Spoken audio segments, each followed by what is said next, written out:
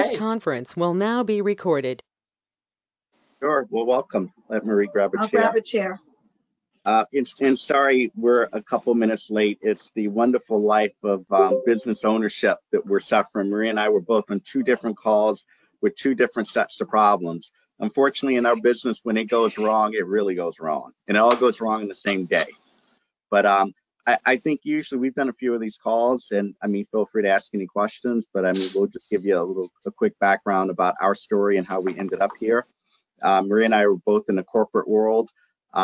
We've owned our citywide franchise. It'll actually be 5 years at the end of this month since we opened.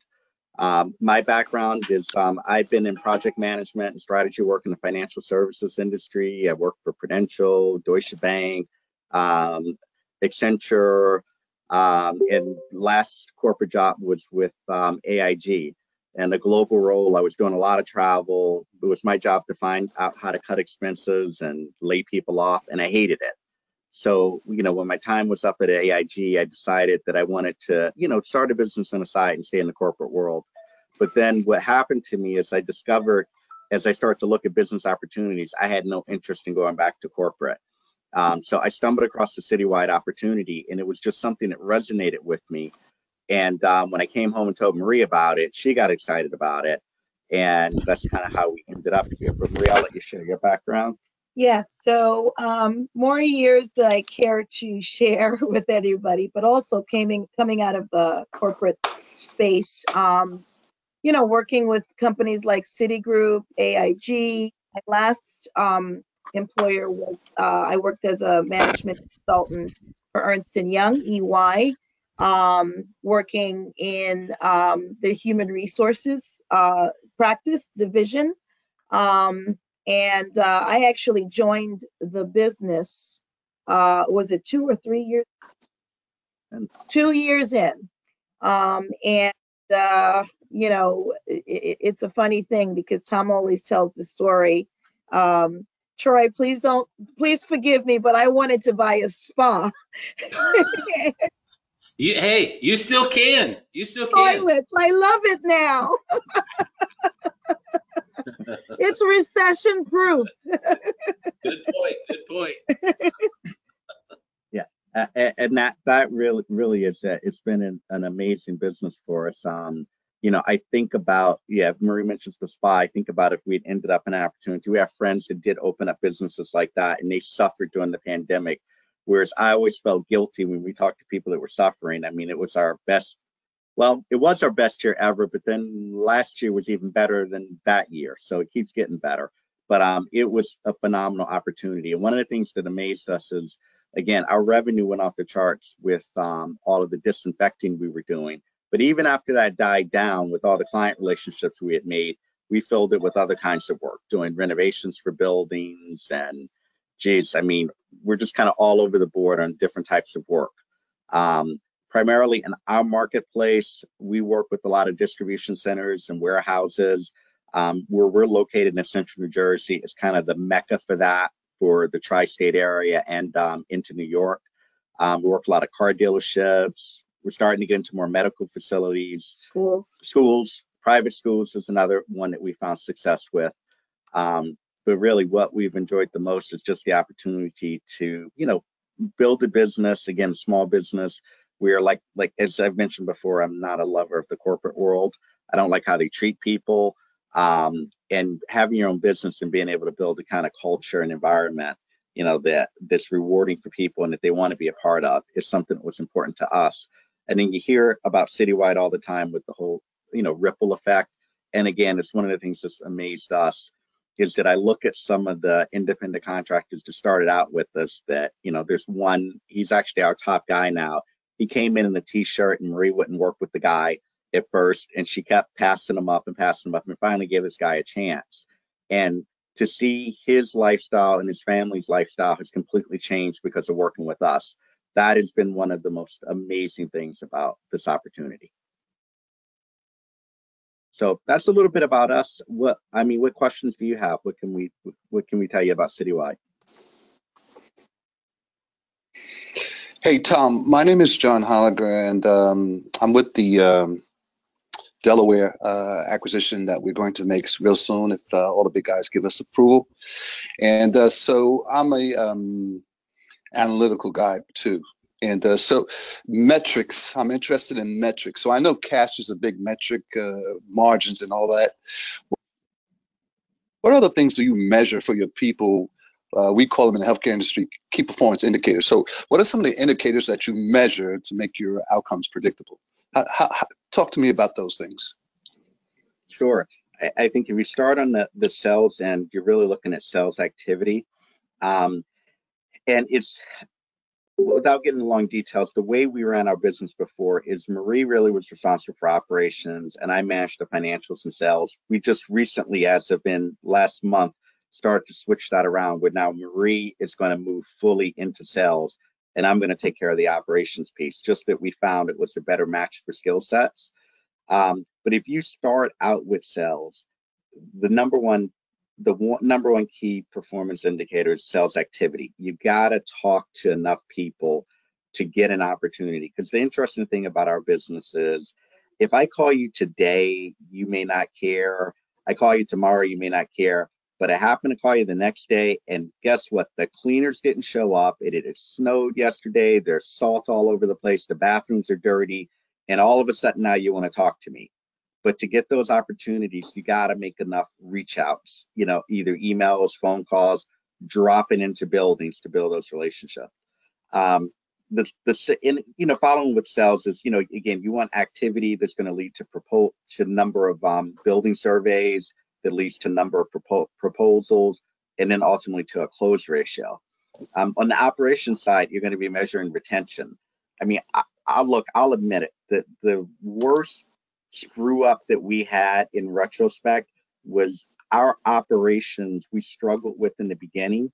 And I can't even really explain to you why, but we did, and we lost, I think in our second year, we lost as much business as we wrote in our first year. So that was, you can't grow if you keep losing what you bring in. So it took us a while, but we fixed that. And now I think, metrics wise, we're up there among the top quartile of citywide offices in retention.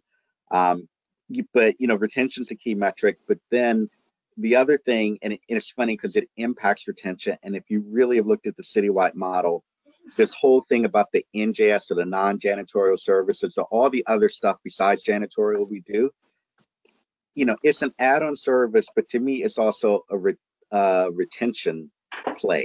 Because I have to tell you, we are not losing customers that we do a lot of other stuff for. Any clients that we lose tend to be ones that we were just the cleaners to them, and that was it. But I got to tell you, the guy that we're cleaning, whose forklift driver hit an electrical panel, and we had someone out to fix it in 30 minutes, or my favorite one is the building that called Marie up because they needed a lactation room because somebody was expecting. I'm glad Marie got that call and not me. I don't know how I would have handled that one. We got a phone call to remove some hazardous chemicals that the company didn't even know what was in these drums. They'd been sitting in their parking lot for years. When we're doing all of those kinds of work and projects for them, if we missed a trash can one night, they're not firing us because of that.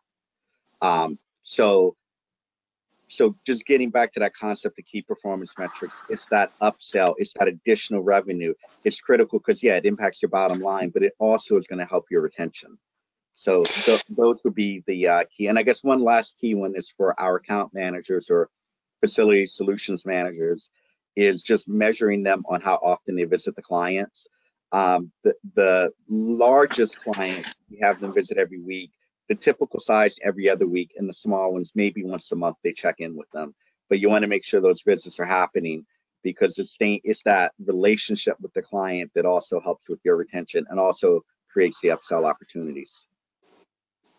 One quick follow-up question. That sounds real good, Tom. The other question that I would ask is, do you benchmark or have you benchmarked, since you have 5 years of history, expectations? So I understand that there's some numbers that you're looking to get, but do you know how do you know if you're on a high hill or a low valley? Like, so based on your prior experiences, how do you or have you benchmarked some of these expectations so that you know If you get 10 of these a day, you can expect that out of those 10, you're going to get a 30% hit rate, and that's going to equate to a certain amount of a positive experience.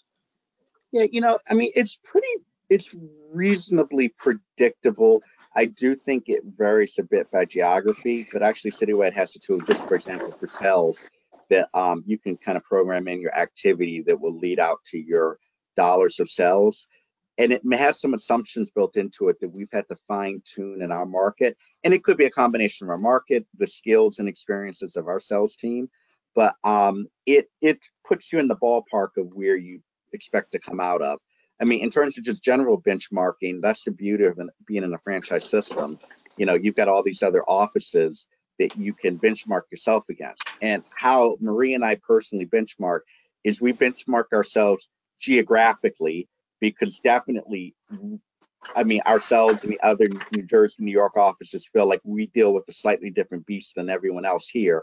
But we also benchmark ourselves with offices that opened about the same time as us. So the guys that are like, are like 4 to 6 years old, we're looking at their metrics all the time and looking at ours just to say, okay, we should be.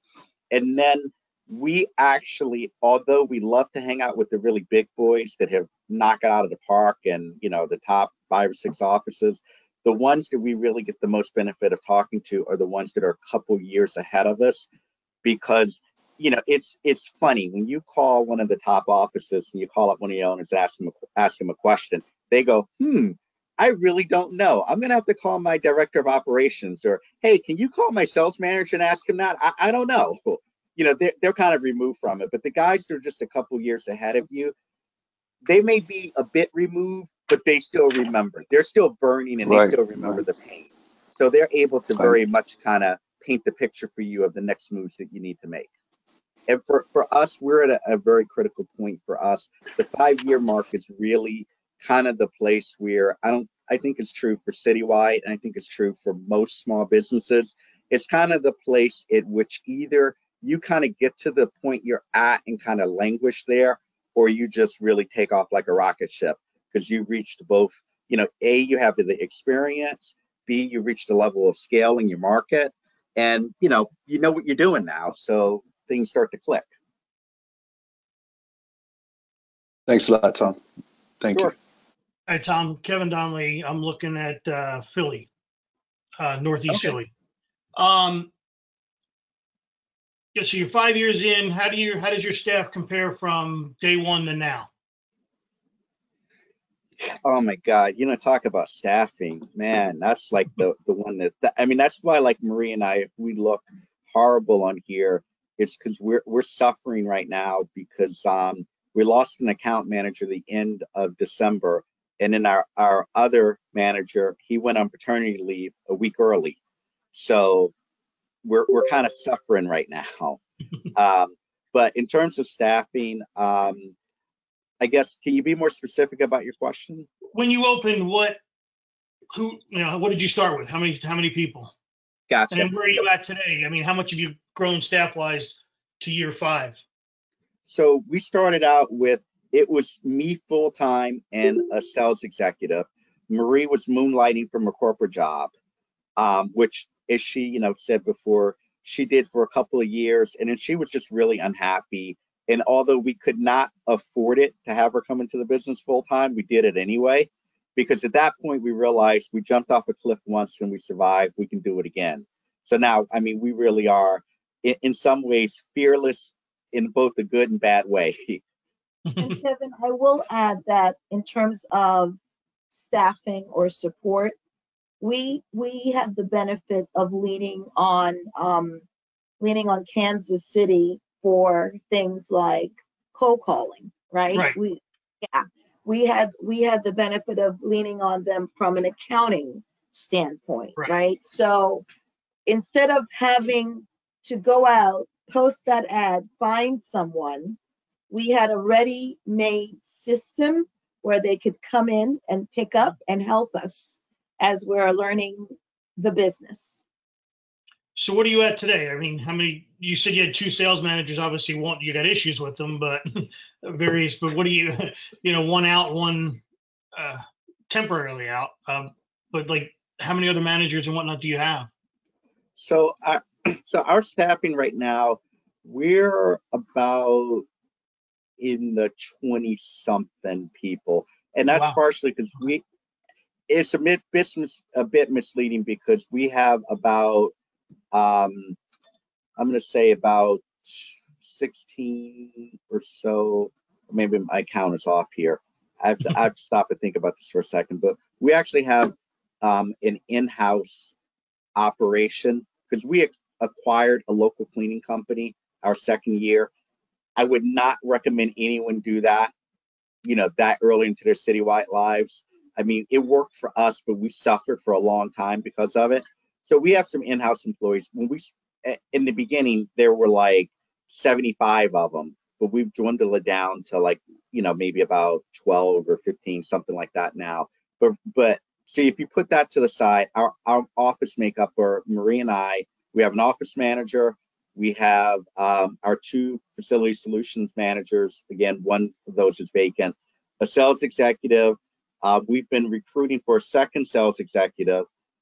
We have a sales associate that handles, well, this person's in a dual role. Sales associate, they help with manage our CRM and do our data crunching for new accounts. And they also help with our independent contractor recruiting and manage our social media. Okay. We have a business development specialist or cold caller. And then for our part-time, we have a full-time night manager, or we call him day manager because he works during the day. So we have several daytime accounts. And then we have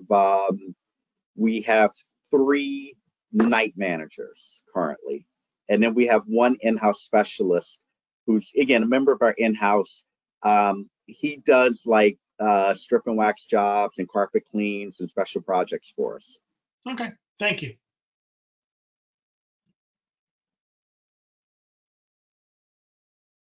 I'll go again then. Yeah. How about your mix between corporate and non-corporate, or national and regular accounts?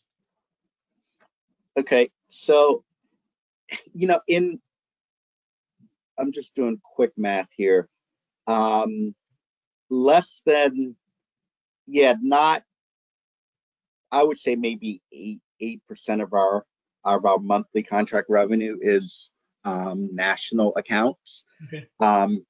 We it's a funny thing, and I'm going to be honest about that with you. Is the national accounts are very in sitting in your seats now, which we once were in. It was very appealing, and we kind of looked at it and said, "Oh, look at all these national accounts that are here locally. We're going to focus on those. We're going to hit that out of the park." Man, I think we got one our first couple of years. We just really got no traction with the national accounts in our market. It came later. We've done a ton of non-janitorial business with the XPO logistics chains. I mean, Marie is like a star with them. The national people at XPO know her locally, and we'll call her directly for stuff.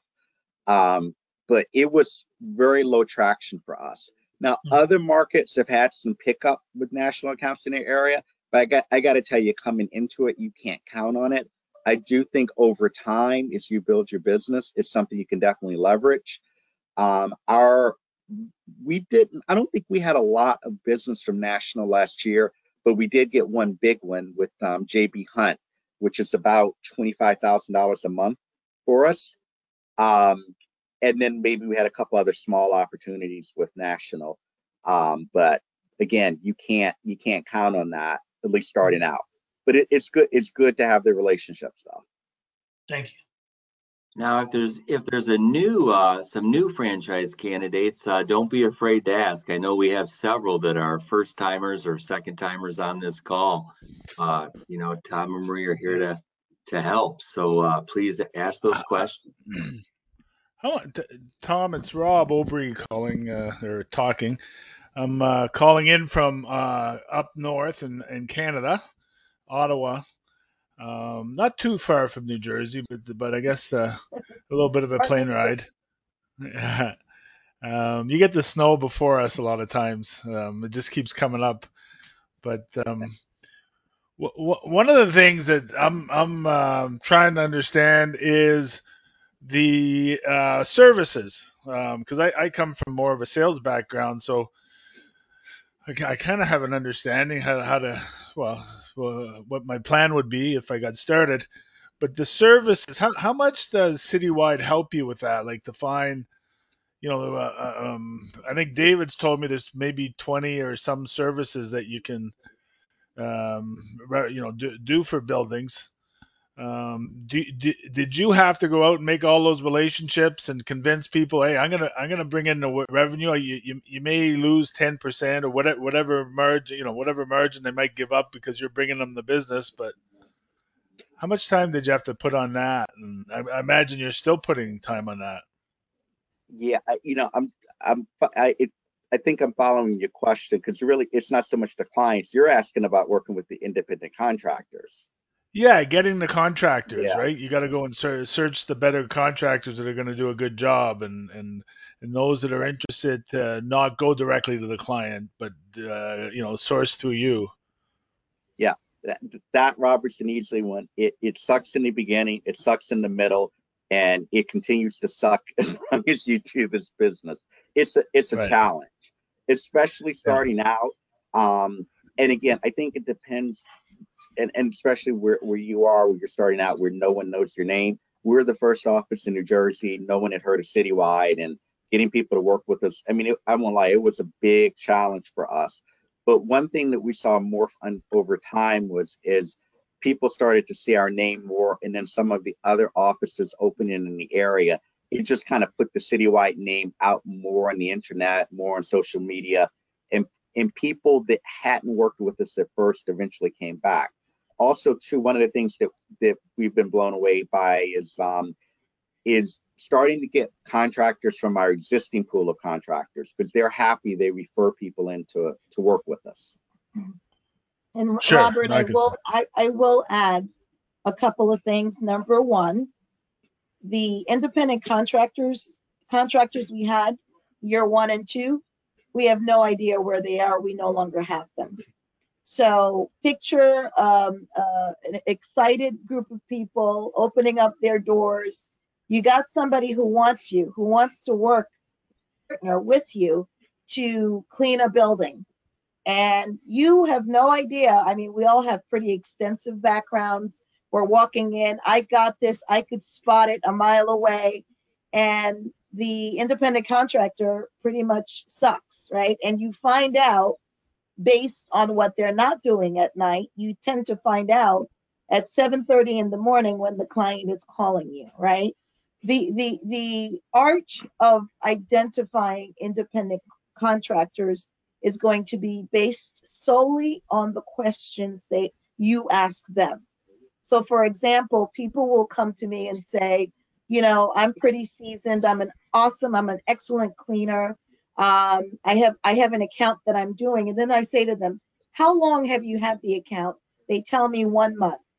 So let me just tell you that maybe they're good, but that's not someone you want to hang your hat on for a bigger account, right?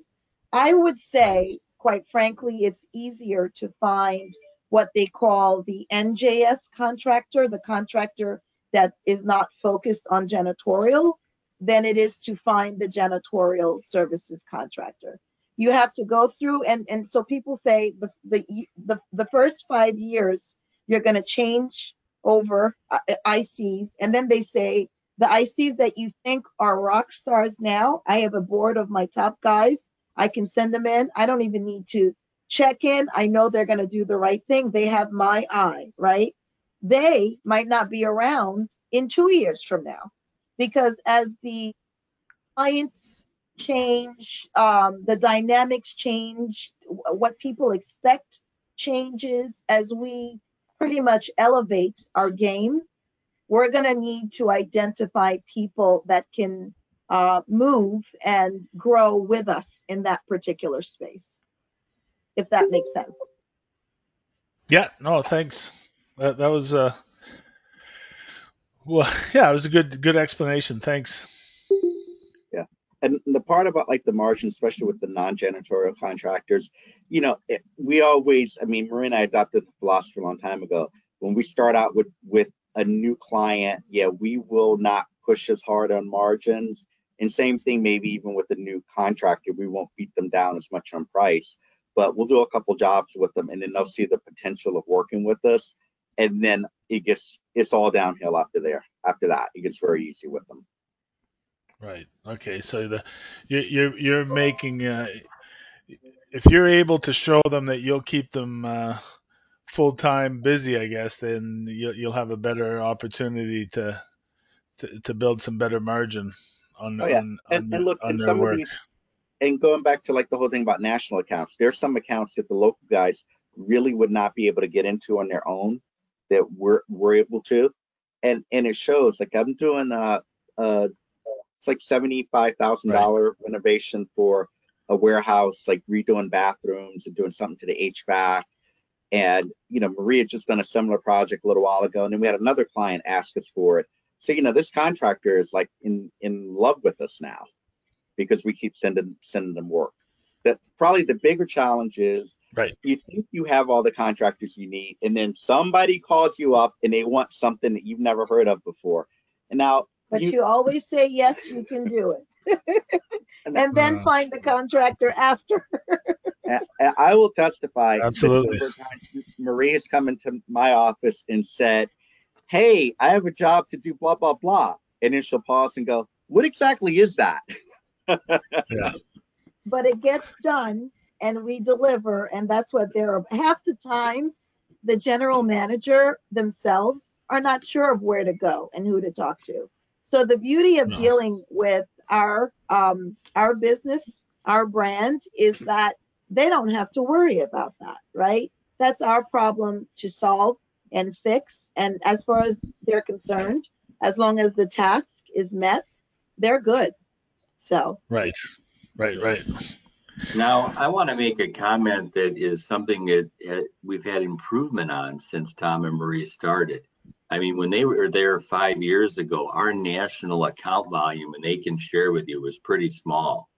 Today, it's 19%, which is a night and day what it was when they started as franchisees. It's like a little bit different world. It's a huge change that we've made. Kevin Donnelly, for example, is looking at Philadelphia, Bridgeforth, and he has 47 national accounts that are waiting for him in that territory.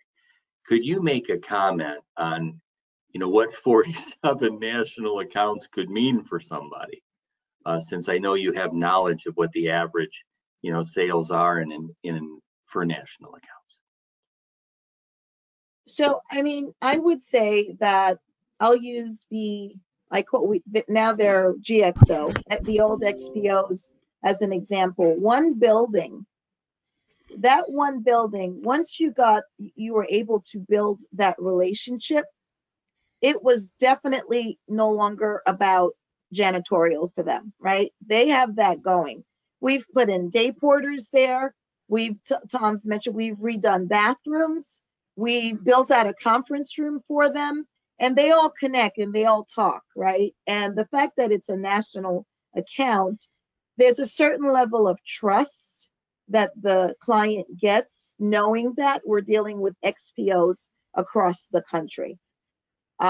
So, from a national standpoint, that was a really good one that we acquired. And again, you have the system, you have the network to bounce things off of, right? When a new system or something is deployed brand new within the GXO world, we can reach out to our counterparts. When COVID hit, we were able to reach out to our counterparts and figure out that some of the XPOs can pay quicker than other entities. So there's a lot that you can certainly get out of the national account, and that's one that I'm still reaping the benefits of that. It's endless. It's endless. Hello, Todd and Hi, Marie. Marie and Tom. Oh, I'm sorry. Oh, Go ahead, whoever that was. that's me. That's me, Tosh. Okay, go ahead. Hey, I'm sorry I didn't get a chance to get in the conversation very early. I was going from my phone to my PC. So now I'm here. So I'm excited to be here. I heard a lot of what you said in the beginning. There may be some things that I missed, so I apologize if I ask a question that has already been asked and you guys have answered. So you guys have been operating for about 5 years. As it relates to percentages, where are you with your NJS versus JS? It's you. Last year, what did we take in? I mean, when you say, you threw me a little bit. When you say percentages, Right, of work or of revenue? Percentage, I think. Yeah, last year it was a bit of an anomaly for us. We were really heavy on our NJS last year. I want to say we did probably about a third. I'm just actually going back to look here. You have to forgive me. We had a new account start. It didn't start so well. And it's been, I'm getting updates from the other side of the monitor here as we talk. No problem. But yeah, our actual, I'm just looking at our financials from last year. Our NJS as a percent of our JS was about 48% last year. But we did a lot of big jobs that threw it. But I don't know. I think really, actually, I'm going to take that statement back. I think a big part of that was Marie just sells the hell out of NJS. She did a good chunk of that on, the business we did. We did about 1.3 million in NJS last year. Marie, she's commenting. She says, "Yeah, I guess you did more than half of that. I'll give you credit for that." Yeah, $800,000. she did on her own. I did some, and then our other account manager did some. But I guess the reason why you hear the hesitation from me on that is the year before last, our NJS was a big number because of all the electrostatic disinfecting that we had done. I did not expect our NJS number to be so high last year since a lot of that work went away. But what happened was we found all this other stuff to do that filled in the void. So as I planned my budget this year, I was I'm curious to see, does the percentage remain as high? If we just really figured out that market, or do we have a lot of big jobs that maybe we won't get this year? I still think we'll grow it, but I mean, who knows? Maybe we've really found out how to work that into the spectrum. The other piece that makes me hedge a little bit on that statement is our janitorial business grew slower than we anticipated last year. We came in budget-wise within a couple thousand of what our budget was for the year in terms of new sales, but it all came more or less towards the second half of the year. Here in New Jersey, a lot of buildings hadn't reopened yet. We had made a mistake, and we had really focused heavily on those buildings, thinking that they would open at some point last year, and a lot of them just never did. So what happened was, as the year progressed, we ended up going back and focusing on our bread and butter market, the essential services like, car dealerships, warehouses that are, never really closed. And then our business picked back up again. But that's actually great news. So that I mean, that's around 50%. That's great. Since I'm going to give in another question, because again, I guess I'm being a little selfish here. But I did hear, Tom, that you mentioned you guys had a renovation project that was happening or had happened in the past. Mm-hmm. Did you come in as a GC for that project or CM command? Well, yeah, we actually have a GC that we bring in for projects like that. Okay. Smaller projects, we may act as a GC if there's a couple other contractors involved and do it. But for a really big project like that, we'll bring in a GC. Right now, we have 2 GCs that we work with exclusively. Okay. And it's been great because we're able to shift enough business between them. And, some of our clients will want, multiple bids, so we're able to provide that. Right. And really, both of them have grown with us. So it's been great. Wow. Okay, so there's no, maybe you know after 5 years, is there a cap? Do you know when you're saying to yourself, okay, that project's too big, or if there's no project that's too big, you just got to get the No right such people? thing. I hear you, Maria. I knew you You was can coming with do that it. in the back. I knew it. It's like anything else, right? It's like anything else. I mean, it's you're coming in, if you're going to be on the ops side as the FSM or the account manager, you're coming in and you are the project manager, right? And you're going to be bringing in the resources to get the job done.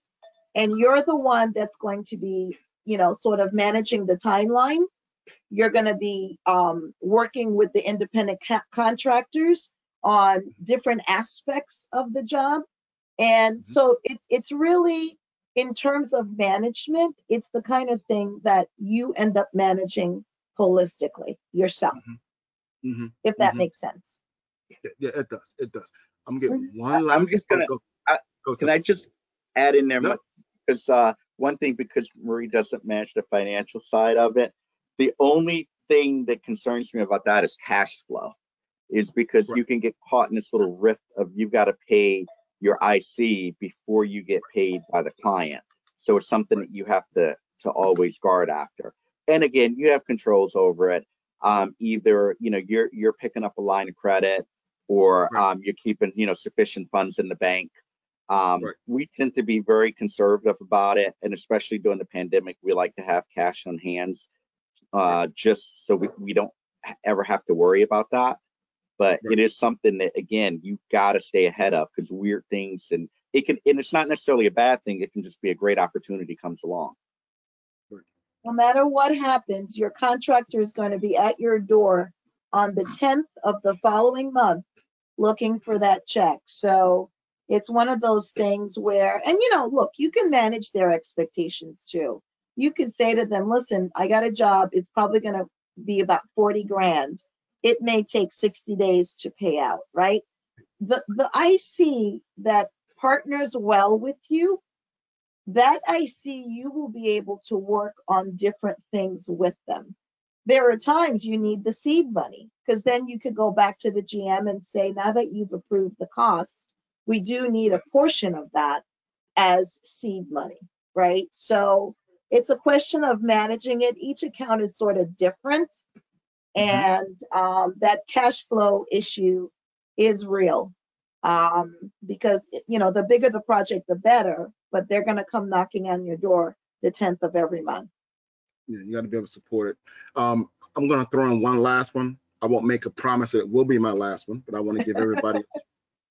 So, do you conduct any non-tools type of work? And here's an example of that. Do you ever have a client that need engineering support and you had to hire engineers? Do you ever have a client that wants you to do a facilities condition assessment, a FCA, where that doesn't require a tool, but it does require a group of engineers? Do you ever conduct those type of projects also, or do you shy We have away? not done that yet, but I've had to pull in really just architects, but we have not had to do that yet. But that's a great idea. I mean, we can certainly sell it, win it, and start doing that. But we have not had the opportunity to do something like that yet.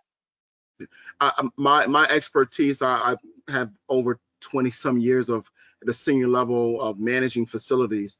And I know one of the things that when I hear about the services that Citywide offers, great, but it would be nice if someone can come in and look at all these facility pieces and tell me how much is it going to cost, and how can I phase it in, knowing my financial budget client. Just kind of wondering how has that ever played into your environment in New Jersey? Yeah, like I said, we really haven't hit that yet. And I mean, that sounds like an interesting background that you have with that. Yeah. But I just hope you're okay with cleaning toilets too. Oh yeah. Oh listen, no, Yeah, sir. yeah.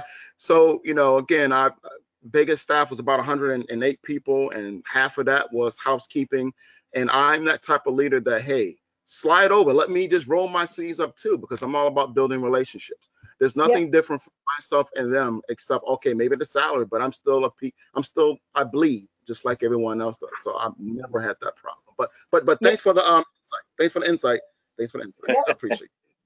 I'm gonna move back a little bit and let some other folks get questions in. Okay.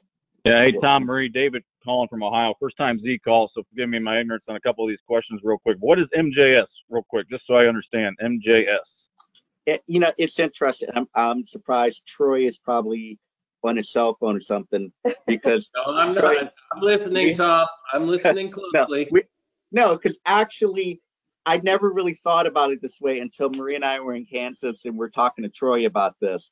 It is really a bastardized, backwards way that Citywide kind of looks at this, because Citywide started out as a janitorial company. Then anything that wasn't janitorial was non-janitorial. So it's as Troy put it to us, it's just like, if you started out with zebras, then all the other animals in the zoo are non-zebras. I mean, so again, it's more of a way that Citywide grew over time, that it kind of gets broken out that way. But you're right, and that probably is a way that when I puzzle and pause over how much success we've had with the non-janitorial work, it may in fact be nothing wrong with that. It's just you gotta look at where the opportunities are. And I think if you look by different Citywide market, you're gonna see the types of non-janitorial services people are selling will be all over the board. And I think that's the what combination. Portion of your business is janitorial then today? Well, because I'll put it to you this way, just last year, our total revenue was about 4.1 million. And I guess 2.8 of that was janitorial and 1.3 or so was non-janitorial. Got it. Now, all right, other question. Yeah, go ahead. I was just going to say, in the old way of looking at it, kind of your target was to be have your non-janitorial be about 34% of your janitorial business. But that expectation has changed just because, again, everyone's just, not everyone, but a lot of offices are kind of blowing that away, kind of like we have. But to your point, like I said, just to go back to your ask there, was, it is a bit of an artificial way of looking at it. At the end of the day, we offer a bunch of services. It's just the janitorial is kind of our lead-in offering. We get more of our business starts out as a janitorial contract that we start to do other services for than companies we start doing other services for that become janitorial, if that makes sense. And the janitorial, when you think about it, it's really the glue, right? In order to get that other work, you need to be in there, right? And you need to be in there, and you need to show them that you need to be in the facility and you need to be close to your contact, so that when the NJS comes along, you're the first person that they call. The other interesting thing about the non-janitorial is the reason that you need the janitorial side is because that pays out every single month. The NJS, which is nice, it's coming in at 100 grand or whatever. You get paid that once, and that's it. You got to move on to another project for them if you can get it. So really, that is our bread and butter.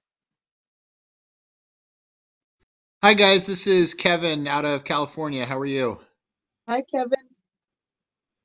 I was just to that point. Are there any NJS services that are reoccurring that you guys? And which ones are they? It's fun. Well, I mean, you can say things like carpet cleaning, or like strip and waxing your vinyl floor, VCT flooring. But then you get oddball ones that you never would have thought about. Like Marie had a big project at one of her warehouses that we needed to do high cleaning. So we didn't have any ICs capable of this. So we just kind of on a whim decided to go and buy a high-powered vacuum with a carbon fiber 40-foot reach poles. It was, I forget what we paid for. It's like 3,000 something. But I was kind of like, this one job Marie had would pretty much, pay for the machine. And so we've had this thing. We've used it a few times. And then we had this oddball job at all places. It's a sportsplex place. Like they have like indoor basketball, soccer courts, all of that. And I guess they have this netting that goes up so they can split it into sections. And the netting gets all dusty and dirty. And the account was telling our facilities manager that, well, last time we got this clean, we brought in lifts and we had people steam clean, and it took them a few days. And so we had the idea, well, let's try the vacuum. So we took it out there. It worked perfect. So our guy, we put one of our in-house people on it. He went, this project that had taken days, he did it in under 3 hours. And we talked to the manager of the facility today, and he said it was amazing. He goes, I forgot your guy was even there, and he was done so quick with it. And so now that's going to turn into a quarterly service. So again, it's just my example of there's plenty of NJS that can become recurring revenue. Okay, great. And have you found, it sounds like the NJS helps you keep accounts, but how important do you find it in the sales process early on, as someone that's looking at starting out, to get the JS accounts? Are people choosing Citywide because of all the extra things we can do? Or is that mainly just about being in the right place at the right time? No, I think it's definitely a competitive advantage. A lot of businesses that see that. In fact, my sales exec always says when he sees their eyes light up or they start asking questions about it, I mean, he really the odds of him closing that shoot up exponentially. Because it's a value proposition. When it hits someone, you can tell. Like when you're sitting across from someone and you say, "Hey, if your roof started leaking, who would you call?" A roofing contract. Well, which one? I don't know. Well, how would you find one? I'd probably go to Google, read reviews, and then I throw out really oddball things. So, what if this happened? Who would you call? I have no idea. How nice would it be to make one phone call? You know, all these problems that you have, you make one phone call and you have a guy that's right there that's going to figure this out and get it done. And for a lot of clients, that hits home. Now, there are other people, maybe they have people on staff, maybe they have, an in-house facility service. It's not as big a deal to them. But there are a lot of people that their eyes light up with it. And I got to tell you, they use it. And then you begin to develop a relationship with them that transcends the service. Like I remember Marie and I were on a Saturday morning. It was like 7 a.m. Her phone rings, and it's the manager of one of the XPOs calling because he just found out that the big, high level brass are coming in next week, and he wants to get the place looking good. So he didn't have a specific ask for Marie. It was more like, what do you think we should do? How could we fix up this place? And that's where you see the relationship develop, where it's not even so much that we're trying to sell a service. It's just like we're helping them with their business. It's like, hey, you don't feel good about the way your business looks, but your freaking sign is falling off its hinges, outside. We can replace that for you. You can, boom, done.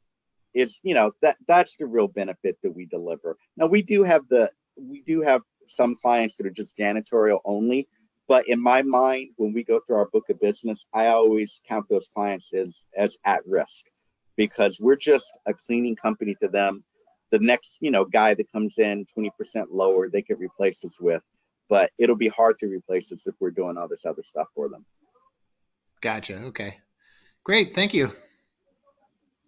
Hi, this is Marie and Tom. This is Tosh Heiliger from Delaware. I had a question in regards to your sales executive.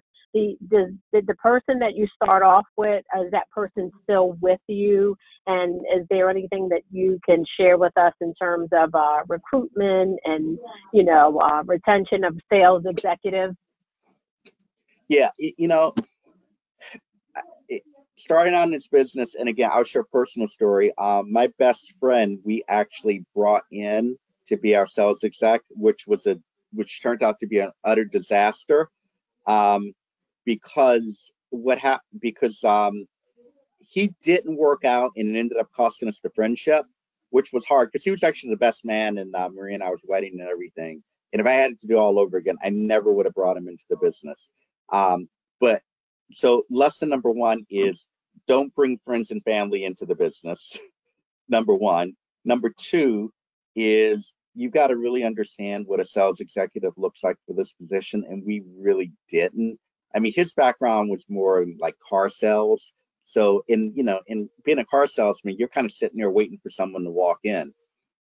In our business, the sales executive has got to be a hunter. Like our sales exec has been with us. Our current sales exec has been with us about 3 years now. And I mean, he's a hunter. He gets a kick out of finding a building, having no idea who runs it, and then going in and finding them, you know. And it takes a lot. And it takes, we joke about having the courage just to walk into some random building and start talking to people. And you've got to be fearless about that. And it's a special kind of person, and that's probably the hardest position to recruit for Citywide. Thank you for that. Are you In paying fact, the salary? Sorry, go ahead. Oh, go ahead. I was going to just dive into that just a little bit. So the account executive there, are you paying base salary plus commission, or are they commission only? No, base salary plus commission. Okay. I've heard and I know of offices who've tried, just commission only. I don't think that has worked out too well for too many people. I think the reality is it takes a little bit of time to get, your commission pipeline flowing in this business.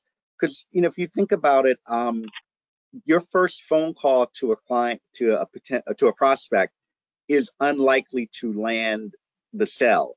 It's probably more like your fifth or sixth or something like that contact with them that'll spur the activity. So it takes a little bit of time to get going. So you need to have someone that's a hunter and has some level of perseverance.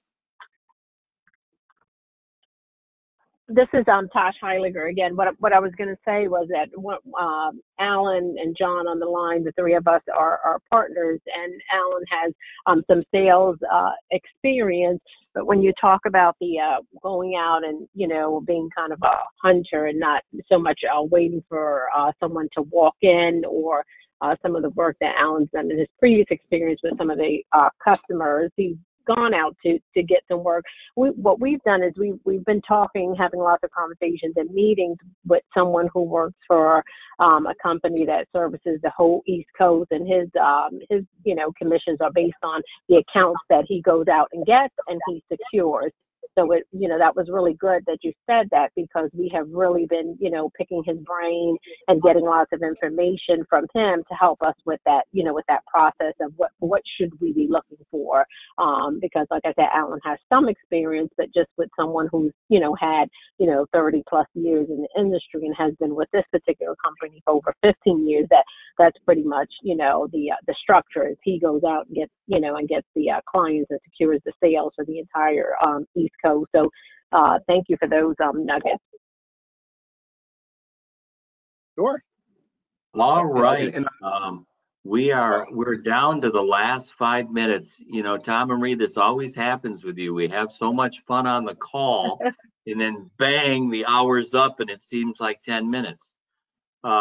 It's just great. So we have our last few questions. So Nate, Robert, Kevin, Michael, those that have asked some fewer questions, it's your turn. I have a question for y'all. My name is Nate. I'm out of Utah, and I was curious what the competition looks like when you're. I'm sure it varies by geography, but how does that look going out and competing with other similar companies?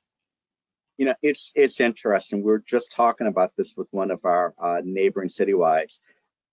And even here in New Jersey, we're in central New Jersey. If you ask the North Jersey office who their competition is, very quickly they'd rattle out 3 other companies.